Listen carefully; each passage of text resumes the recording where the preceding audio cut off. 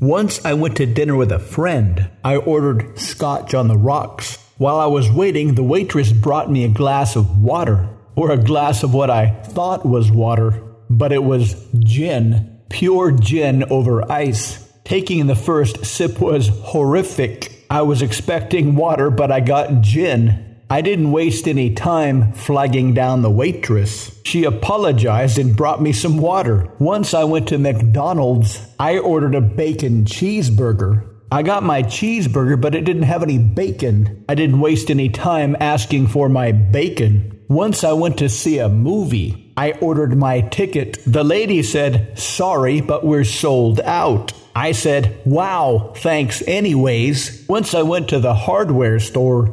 I was looking for a special kind of plug with a switch to turn it off so I didn't have to plug it in and unplug it every time. The lady listened to me patiently, helped me look, but concluded they didn't have anything like that. I said, "Wow, thanks anyways." Now, what do these all have in common? Well, they are all common experiences, except maybe for the gin water switcheroo. Most people can handle things like this. Ask for what you want.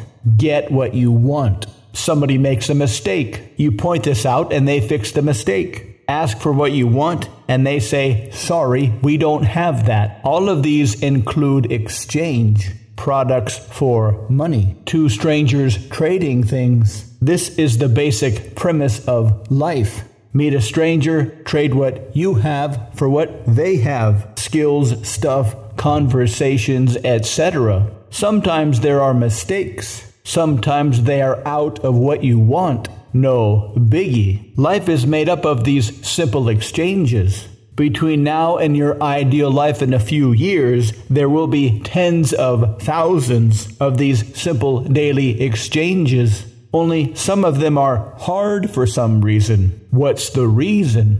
We all have memories of being kids, of asking for something and getting yelled at. We are all gun shy. We all have a bit of social anxiety, of asking for what we want and then getting yelled at.